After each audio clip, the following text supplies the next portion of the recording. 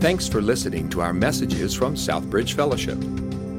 For additional resources and information on connecting people to Jesus for life change, visit us online at southbridgefellowship.com. You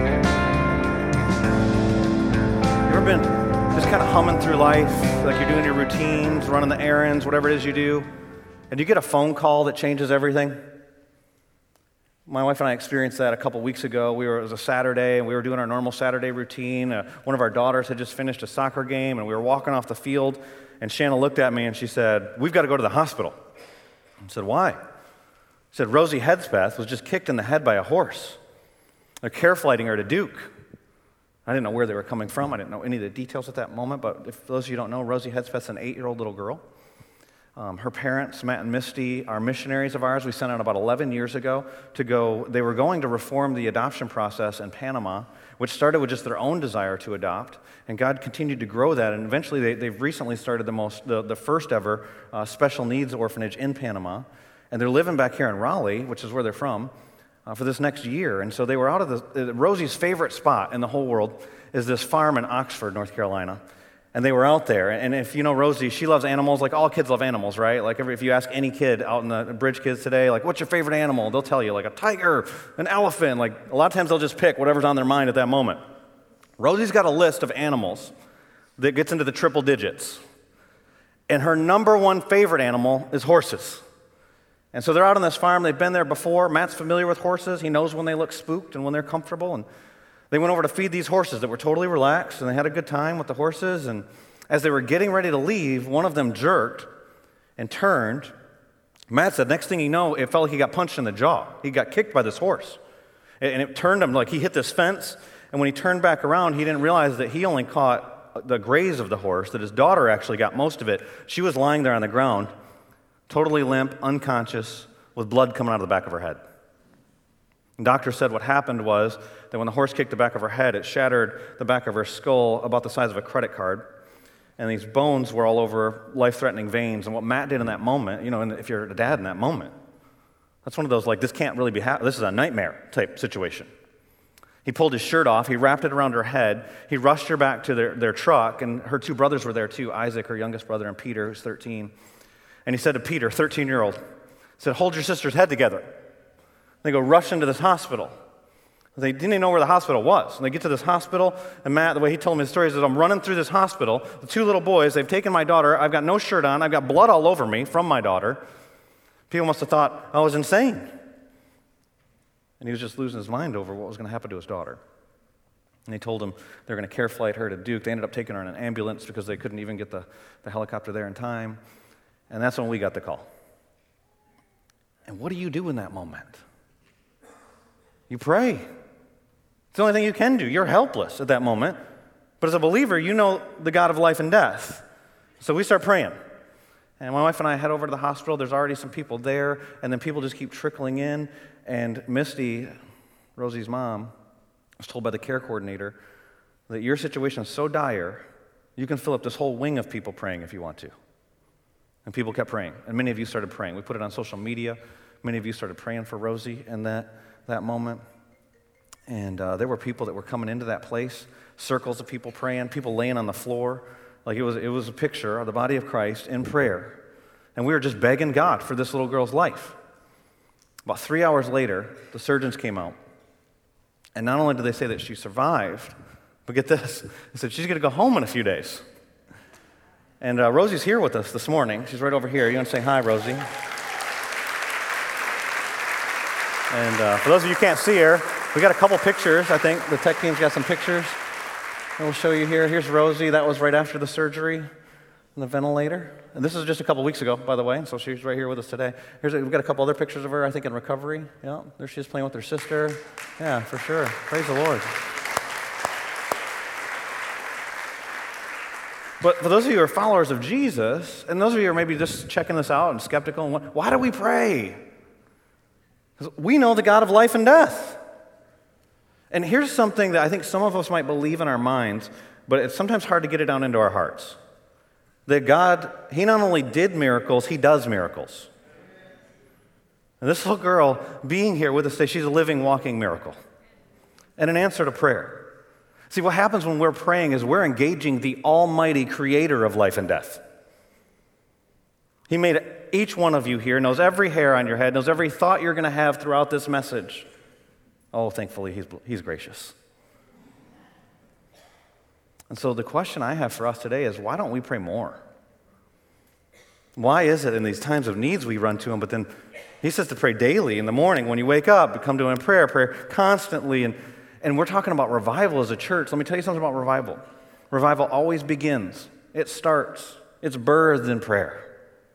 Let me read you a couple quotes by some Bible scholars. One is a guy, he's a famous Bible commentator. His name's Matthew Henry. He says this: when God intends great mercy for his people, the first thing he does is to set them a-praying. Some of you maybe did the study. It was popular 5 or 10 years ago, Experiencing God, a guy named Henry Blackaby. He says this: all revival begins and continues in the prayer meeting. In times of revival, thousands may be found on their knees for hours, lifting up their heartfelt cries with thanksgiving to heaven. See, in prayer, not only are we asking for help, we're communing with our Father. And last week we talked about intentional intimacy. And we asked the question, do we love Jesus? And maybe even heard our worship leader, Nikki, this morning when she said, we go to the Father. He really is our Father. Through the Son. There's no way you get to the Father except for through Jesus, John 14:6. And they said, by the Spirit. We wouldn't even want to talk to the Father if it wasn't for a work of the Holy Spirit in our lives. And so if you're wrestling today with, why don't I want to pray? That's a work of the Spirit. Ask God to do a work of the Spirit in your heart. It's not, I got to be more disciplined. There's no guilt that's being thrown on us today. But what we're looking at today in this message is this: the fourth mark of a revived church. And so if you have your Bible, we're going to be back in Acts chapter 2. We've been looking at these 4 marks of the early church, the first church. They weren't a revived church. They were a Spirit-filled, alive church. Because they didn't live and then die and then be brought back. Like, that's what revival is. They were just being born. But I think when you look at what they're like, what you see is what we would look like as the church in America, as Southbridge, if we experienced revival. And so if you have your Bible, Acts chapter 2. Remember, the context for Acts chapter 2 are those first 4 books of the New Testament, the life and ministry of Jesus Christ, that he lived a life that we should have lived but couldn't live, a sinless life. But the wages of our sin is death. The gift of God is eternal life through Jesus Christ, who died the death that we deserve to die on the cross. But he didn't stay dead. He rose from the dead. Amen? Okay, that's always an amen moment. Just FYI, don't got to wait for Easter. Jesus rises from the dead. Amen. And then he gave instructions to his followers. The last time he gives instructions is in Acts chapter 1, verse 8. He says this. If you got your Bible, you can look back at it. It says, but you will receive power when the Holy Spirit has come upon you, and you will be my witnesses in Jerusalem and all Judea and Samaria and to the ends of the earth. And then do you know what they do next? You can skim through. I'm not making this stuff up. It's right here in the Bible. If you look down at verse 14 in chapter 1, you see what they do next. They have a prayer meeting. That prayer meeting in Acts chapter 1 and verse 14, you can directly tie to the fact that we're meeting here today. Their prayer meeting 2,000 years ago impacted our lives. It says in Acts chapter 1, verse 14, all these, there were 120 of them, we find out in verse 15. All these, with one accord, were devoting themselves to prayer, together with the women and Mary, the mother of Jesus, and his brothers. The 120 of them are there, and then we know what happens if you've been part of this series so far, is the Holy Spirit comes upon them. They start preaching in languages they didn't even know. And people are like, are these people drunk? And then Peter gets up and is like, no, let me tell you, this is from the Bible. It's in Joel. And then he tells us from the Psalms about the life of Jesus and his resurrection, because Jesus raised from the dead. All right, don't fade on me. We're just getting started. And then look at Acts chapter 2, verse 42. What happened was 3,000 people come to Christ in one day. And that moment turns into a movement, and we see how in Acts chapter 2, verse 42. And they devoted themselves. That's a laser-focused commitment. And then we see 4 things, and we're on the 4th thing today. To the apostles' teaching. We called that a hunger for God's word. To the fellowship. That's a distinct relationship, not just with God, but with each other. It's living out the one another's of Scripture. To the breaking of bread, that's the Lord's Supper, and we talked last week about intentional intimacy, and then this one, the prayers. It's interesting, there's a definite article there, and then it's in the plural, prayers. There were probably some written prayers, probably the Lord's Prayer. Our Father who art in heaven, hallowed be thy name. Thy kingdom come, thy will be done. Probably a prayer that they prayed regularly. Some scholars think about 3 times a day. But there were also spontaneous prayers. We see that throughout the book of Acts. But what we see here is these were people that were committed to prayer. Now, you've heard me say multiple times in this series that many Bible scholars believe that every revival is a repetition of the day of Pentecost. That's what happened in Acts chapter 2. 3,000 people coming to Christ and the church getting started. And so these characteristics that we see here are characteristics that we can make the assumption will be a part of any revival that would take place. And one of them here we see is their commitment to prayer. And so today, as we talk about the fourth mark of a revived church, we're going to call the fourth mark of a revived church people persistently praying. It's when people are persistent in prayer together, because that's what we see in the book of Acts. In fact, all they're doing is they're modeling what they saw in the life of Jesus, by the way. Because Jesus was always, think about Jesus. He wasn't needy, but he was always praying. He said, I only do what the Father tells me to do. How does he know that? Because he's communing with the Father. And it's not just moments of prayer. We see those. He prays before he calls his disciples. He prays at pivotal moments and transitions in his ministry. Before dawn, he's up praying. We see him go away when he sends them out on the boat for the storm, praying. Garden of Gethsemane, sweat and drops of blood, he's praying. He lived a life of prayer. So the church tries to emulate that. And you go through Acts and you see that. We don't have time to go through all the passages, but I know some of you will go study this later. And so we're going to put up on the screen several places where we see them continuing in prayer. We already saw chapter 1, verse 14. The church began in a prayer meeting. There was 120 of them. Imagine what it was like to be a part of that original 120. And then a few days later, there's 3,120 of you. Where did all my friends go? I don't like this church anymore. It's changed some. That's not what they were doing. They were loving Jesus. And then what you see is, it says in chapter 2 and verse 42, they devoted themselves to prayer. And then I'm going to hit some of these for you. Chapter 4, verse 31, they're praying for boldness amidst persecution. What happens in chapter 3, verse 1, you can glance down at that, is that they were headed, Peter and John were headed in to the temple for their time of prayer. So they're going for prayer at the temple. Then this miracle takes place because you're connecting with the Almighty God. And then they face persecution from the most powerful men in the world, the equivalent of today's Supreme Court, the Sanhedrin. And they say, don't talk about the name of Jesus anymore. Chapter 4, verse 12 says, there's no other name by which men shall be saved. It's the name of Jesus Christ. They know what they have to do. And they even say to them, you decide if it's right for us to obey you or God. But they're still afraid. And so they go to their friends and they pray. And it says in Acts chapter 4 and verse 31, the place where they were praying, it was shaken by the power of God. And they go out with boldness. Chapter 6, they're praying for new leaders. We were praying for one of our elders today. In chapter 6, they're praying for deacons, which is an office we have here in our church as well. In chapter 9, verse 40, they're praying for miracles. In chapters 10 through 11, they're praying about reaching new people. They pray for Peter to be released from prison, chapter 12. Chapter 13, as they send out missionaries, you've seen us do many times as a church planters, they're praying for them. Chapter 16, verse 25, Paul praying while he's in prison, resulting in the jailer's conversion. If you know that story, it's incredible. Acts chapter 20, verse 36, they're praying when they're leaving the church that he planted. He's weeping and praying with those elders as he's leaving. God's calling him to go somewhere else. Acts chapter 21, verse 5, praying when entering a dangerous situation. 28, the end of the book, praying for signs and wonders. And one of the amazing things about the book of Acts is it never ends. There's no conclusion to it if you read it. Because we are the book of Acts. We're still living it out. And what you saw was these people, when they were spirit-filled people connected with Jesus Christ, they were praying. Not just out of obedience, not just out of following Jesus' example, because they wanted to commune with the Father. That's what prayer is really all about. It's communing with the Father through the Son, by the Spirit, which is a work of the Holy Spirit in our lives. And they persisted. Because if you notice those circumstances I just read to you, in good times and in bad times, they did it when there's persecution. They did it when there's celebration, miracles. You saw it all throughout. So here's what it means to persistently pray. It means perseverance.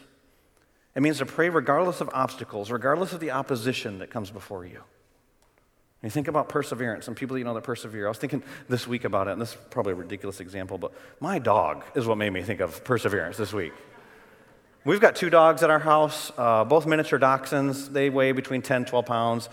They think they're about 100 pounds. They act like they're Rottweilers, like they think that they're tough. One of them does. They actually have different personalities. One of them thinks he's tough. The other one, so the one that thinks he's tough, he lays around like all the time. That's all he does is sleep like 23 and a half hours a day. He sleeps, he eats a little bit, and we let him outside. And then the other one, he wants to play all the time, but he's scared of everything. And we've got this fox that's been in our backyard for like a few years now. And it even torments me. Like I remember one time I was out in our backyard, and there was this beach ball laying in the backyard, and the fox came trotting up, lifted his leg, peed on the beach ball. It was like he was like, what are you going to do? My backyard. And so he torments our dogs. And the one dog that thinks he's tough, his name's Noble. He's not Noble, but he thinks he's tough. And we call him Noble. Maybe it'll speak life into him, whatever. And he always chases the fox or squirrels or anything that's in our backyard. Sparty gets scared. That's our other dog. And so he runs up on the back deck, and he looks at me like, what are you going to do? And I'm like, I'm going to let him die. What do you think I'm going to do? I'm not going out there. And so it's about midnight the other night. I open the door. They both tear out of there. They're barking. I'm like, oh, man, I just want to go to bed. They go taking off. I start yelling for him. I'm Noble, get in here. Sparty, get in here. Next thing I know, Sparty's standing next to me. Noble's barking, but it's going further and further out into the woods behind our house. I'm like, this is ridiculous. We go inside the house. Sparty's looking at me. I'm like, he's going to die. He's just going to die, okay? Put him in his bed. I go back out there, and I don't hear him barking anymore, but I hear, "Hoo!" I'm like, he's a dachshund. He's not a wolf dog. I don't know if something else is eating him. Like, I don't know what's happened. I was like, I'm going to bed. Like, I'm sick of this. I'm going to bed. I close the door. I go inside, and then I think of my little girls. They're going to be like, Dad, you killed our dog. He's an idiot. I didn't do it. So I dink around online for a couple minutes. About 20 minutes later, Noble comes up on the front porch. And I go out there, and I'm looking. I'm examining, like, what happened to you? And then I look at his face, and he's licking his lips like the cat who ate the canary. He's like he got something. I don't know what it was, but he was happy and satisfied. Now, here's a dog who sleeps for 23 and a half hours a day. But when I open the doors, he thinks he's Carl Lewis. Like, he's running out the door, hurdling, jumping, going through, doing whatever he has to do to get what he wants, regardless of obstacle or opposition. That's perseverance. There's a lot of reasons why we won't pray. You're busy, distracted, didn't have good models of it. We have no plan for it. We've got an enemy who doesn't want us to do that. There's plenty of opposition. You don't think there was opposition for this church? You don't think they were busy? Like, listen, they didn't even have microwaves. You're like, yeah, that's the thing. They weren't distracted by iPhones. Right. And then when their wife said, honey, go get dinner, it wasn't 919 FYI. They didn't have dishwashers. And they had kids that had a lot of needs. And they had a lot of kids. See, people that are devoted to prayer aren't the ones that are just going, you know what? I don't really want to watch all that TV. Well, they want to just chill too. I don't really want to scroll through Facebook. No, they don't want to think about stuff either. But by the Spirit, there's been a work that's been done in their life. And they go through the Son because they want to commune with their Father. And you think about why. What kept this church this way? Do you know why? Because they were desperate. You know what prayer reveals? People that are devoted to prayer reveals your desperate need for God. Prayer reveals your desperate need for God. And you think about it with this church. It's easy to talk about all the different reasons for prayer in the Bible. You can talk about quiet communion, it's there. You can talk about lament, it's there. You can talk about anger, you see it. See, the Bible talks a lot less about how to pray and more just showing examples of people praying. But the overwhelming image of prayer in the Bible is people crying out to God for help. Whether it's in Exodus, the people that have been in 400 years of bondage, whether it's Hannah, who's not able to have babies and she's crying out to God, or whether it's a father whose daughter has died, coming to Jesus, a person with a blood issue, you see these people, they're crying out to God.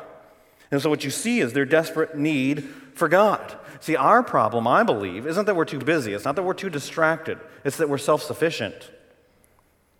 And we think we don't need Him. Like, in our minds, we know we need God. Like, we need God to breathe. Like, we wouldn't breathe without God. But we think we got it all together. Don't forget about this church. It's easy to romanticize Acts chapter 2, especially when you talk about their relationships with each other and we talk about their generosity with one another. Don't forget what's actually happening here is they're under persecution. They just killed their Messiah. Peter preaches this message. He doesn't know if he's going to be killed. 3,000 people are baptized. They don't know if they're going to be killed. They're just walking by faith.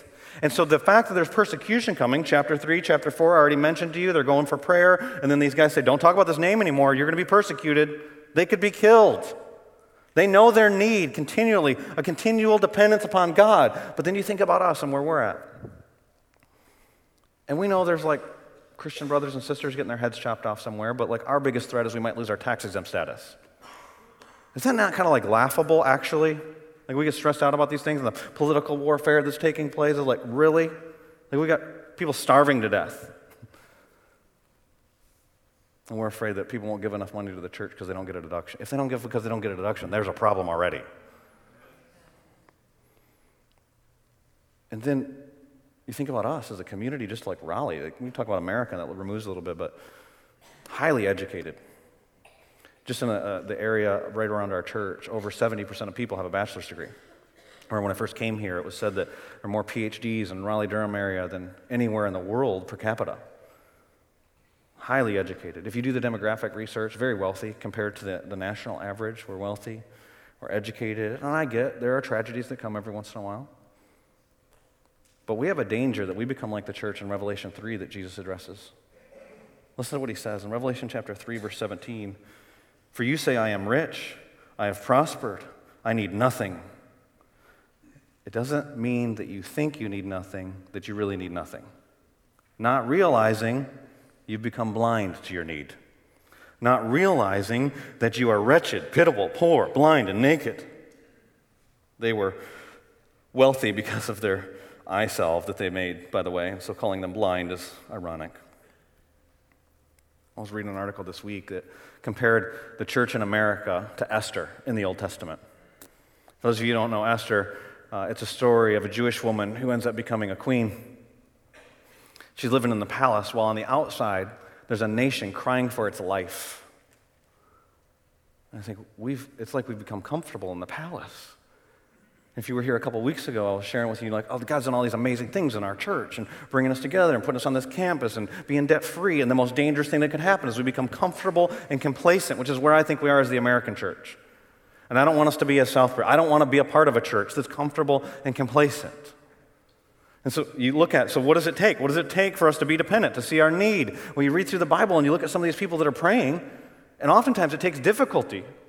It's oftentimes difficulty that reveals our desperation for God. I was reading this morning, Mark chapter 9. I love the passage, but I think about it with Rosie, and what she was going through, and what Matt and Misty felt like in that moment. There's a father in Mark chapter 9, and his son's demon-possessed. He's been seizing. Some of you have kids who struggle with seizures. He's been seizing, foaming at the mouth, throws himself on the ground. And he comes to find Jesus. Jesus is gone. He's nowhere to be found. They can't find Jesus, and so they settle for the next best thing, right? Jesus' representatives. That's us. They try to cast out this demon. They can't. And then the man sees Jesus, and all these people are flocking around Jesus, but above the crowd, he shouts. He says, I'm here. I've got the son. Here's his problem. He says, if you can, have compassion on us. Just give us some pity, Jesus. Like some relief. And Jesus responds with, if I can? And he says, all things are possible for those who believe. Then the man gets to the real heart of the issue. I believe. Help my unbelief. I can't even believe without you. I need you to even give me faith. I need you to even make me want to pray to you. I need you. That's desperation. See, desperation oftentimes comes from difficulty, though. Think about it with Matt and Misty. I was texting with Misty yesterday and just reminded me of the story. I said, this is 11 years ago. Am I remembering this right? And just remembering being in our kitchen when they named the name of their ministry is called Heart's Cry. And they started this orphanage and reformed adoption. But you know where the root of that all came from? Is they wanted to adopt themselves because they couldn't have children biologically. And they were crying out to God for it. The reason why they knew that Panama even had a problem is because they were going there to adopt children. And then they couldn't. And they had unique gifts that God had given them and brought them to reform a nation to a difficulty that started in their lives. I was reading an article this week of a guy who didn't have arms, and he was talking about difficulty in life. And he quoted that famous C.S. Lewis quote, where it talks about how God whispers to us sometimes, and he speaks to us sometimes. It's on the screen. It says, but he shouts to us in our pain. And then I thought to myself, you could reverse that. Because sometimes we speak to him. Sometimes we just whisper to him. But when there's difficulty, we're begging him for help. And we were talking as an elder team, and you saw several of the elders up here today. We were talking as an elder team a couple months ago about what's next for us as a church. Like, we don't want to become comfortable. We don't want to become complacent. And so what are the next steps of faith that God has us taking? And so we were seeking him, and we were talking to him and asking the Lord to speak to us. We started writing down this document, and on the document we wrote, we're begging God to do this. And then we just asked in the meeting. I asked the question because I knew I wasn't doing it. I said, we're writing down that we're begging God. Is anyone here begging God?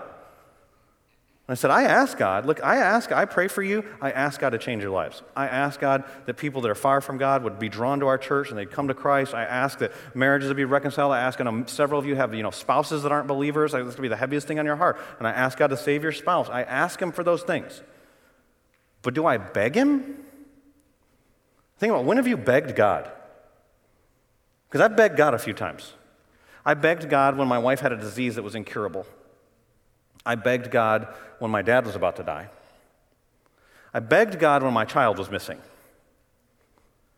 But I ask God to do a lot of stuff for our church. There's a difference. And then I look at Jesus, and I look at when he prayed, and he looks over Jerusalem, and he's weeping for these people. I said, are we begging God? Are we begging God? Do you beg God? And we're talking about revival. Do you beg God for revival? We're just like, God, if you would send revival, that'd be nice. And also, if you could pay my electric bill, that'd be cool. And we're just like, God, we need you. And I want to challenge you with something today. You're going to get, as you leave today, some cards of a prayer initiative we're starting as a church. And you're going to be invited to pray up here on Tuesdays as often as you're able. The church will be open all day for that. And some different challenges of things to pray. But I want to challenge you something. Can I challenge you with something to pray? It's a bold prayer. It's an audacious prayer actually. I want to challenge you. Would you pray with me? I dare you to pray this with me. God, do whatever it takes to show me my desperate need for you. Would you pray, God, show me, because if he really answers prayer, that might be a scary thing. Because he often does it through difficulty. Not always, often. Would you do whatever it takes to show me my desperate need for you? That's what he did with Matt and Misty. They're crying out. Their little girl, they don't know if she's going to make it. We need you, God. Show desperate need. But you know what happens when you do pray? Is you're connecting with the power of God. When you do pray, you're engaging the Almighty and you're connecting with God's power.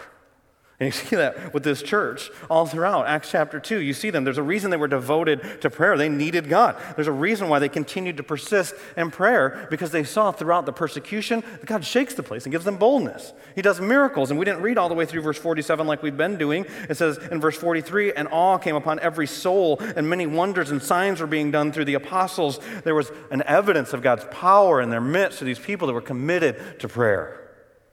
But just try and imagine with me for a minute. Imagine what it was like to be a part of that 120. Like you were there in Acts chapter 1 and verse 14 in that prayer meeting, before there was 3,000, before there was 5,000, before there was 10,000, before the gospel started going around the world, which happened through persecution, by the way. You're gathered together in that room with just 120. Maybe you were there in that room with the locked doors at the end of the Gospel of John, when you were terrified because they just killed your Messiah. They just killed your Savior. They just killed your friend, Jesus. And you don't know what's going to happen to you. And then Jesus appears. Maybe you were there at Pilate's palace when Jesus was being flogged. And you're looking around. And Pilate comes out. And for those of you who don't know, that Pilate was the governor, and he had the authority to have Jesus killed. And the leaders of that day, the religious leaders, didn't have that authority. So they brought Jesus to Pilate to try and get him killed. Pilate interviews him. He finds nothing wrong with him. In fact, he's interviewed multiple times by different leaders, and every time he's found innocent. And the only reason he was flogged is because Pilate was trying to appease a bloodthirsty crowd. But then when Jesus comes out at Pilate's palace, he's covered in blood. And then Pilate says, it's our custom that we release to you one prisoner. There's Jesus, this man who's done nothing. There's Barabbas, an infamous criminal who's guilty of murder and rebellion against the government. Imagine you're one of those 120. And you don't know what happens next. You're living it. And you assume it's like a no-brainer. They're going to release Jesus, of course. And then you look and you see in another woman's eyes, and she yells out, Barabbas! And you see a businessman, and he goes, Barabbas! You see some kids, Barabbas! Doesn't make any sense to you. And then Pilate says, what do you want me to do with this man? This bloody Jesus. And then you start seeing those same people yell, crucify him! Crucify him. And then you're in this room and Jesus appears to you. And then in Acts chapter 1 and verse 14, you're in a prayer meeting. The Holy Spirit comes upon you. You start seeing these people saved. Less than 2 months later, you're in this church of 3,120 people. And you're singing and you're praying, God, we need you. Whatever song they were singing in that day. Get your hands up and you look over and you see that woman that was yelling, crucify him. And you see that businessman. And you see those kids running around. Like, those are the very people that were yelling to crucify. You would be acutely aware of the power of God. Because God changed their lives. And that's what God does. He doesn't just resurrect people from the dead. He doesn't just heal people with diseases. He wants to transform spiritually dead hearts. You see, our problem as churches, I was reading a study that was 15 years old this week. 15-year-old study by George Barna, and he was talking about how revival, he thought maybe was on the horizon for America. And he talked about how there were people that were getting in, reading the Bible more than ever before. It was like a resurgence in America in 2004. People were praying more. People were getting into small groups more. But then he said this. Listen to this. He said, let me put this quote up on the screen, I think, if we got it. Looking ahead at some of the other findings now being analyzed from our annual tracking survey in 2004, we find that in spite of increased religious behavior on several fronts, there's no concurrent rise in the percentage of adults who've embraced Jesus Christ as their Savior. That is, simple language, no parallel rise in the proportion who are born again. And then he goes on, and he says this, the challenge for the church is to not allow people to substitute religious busyness for genuine spiritual transformation.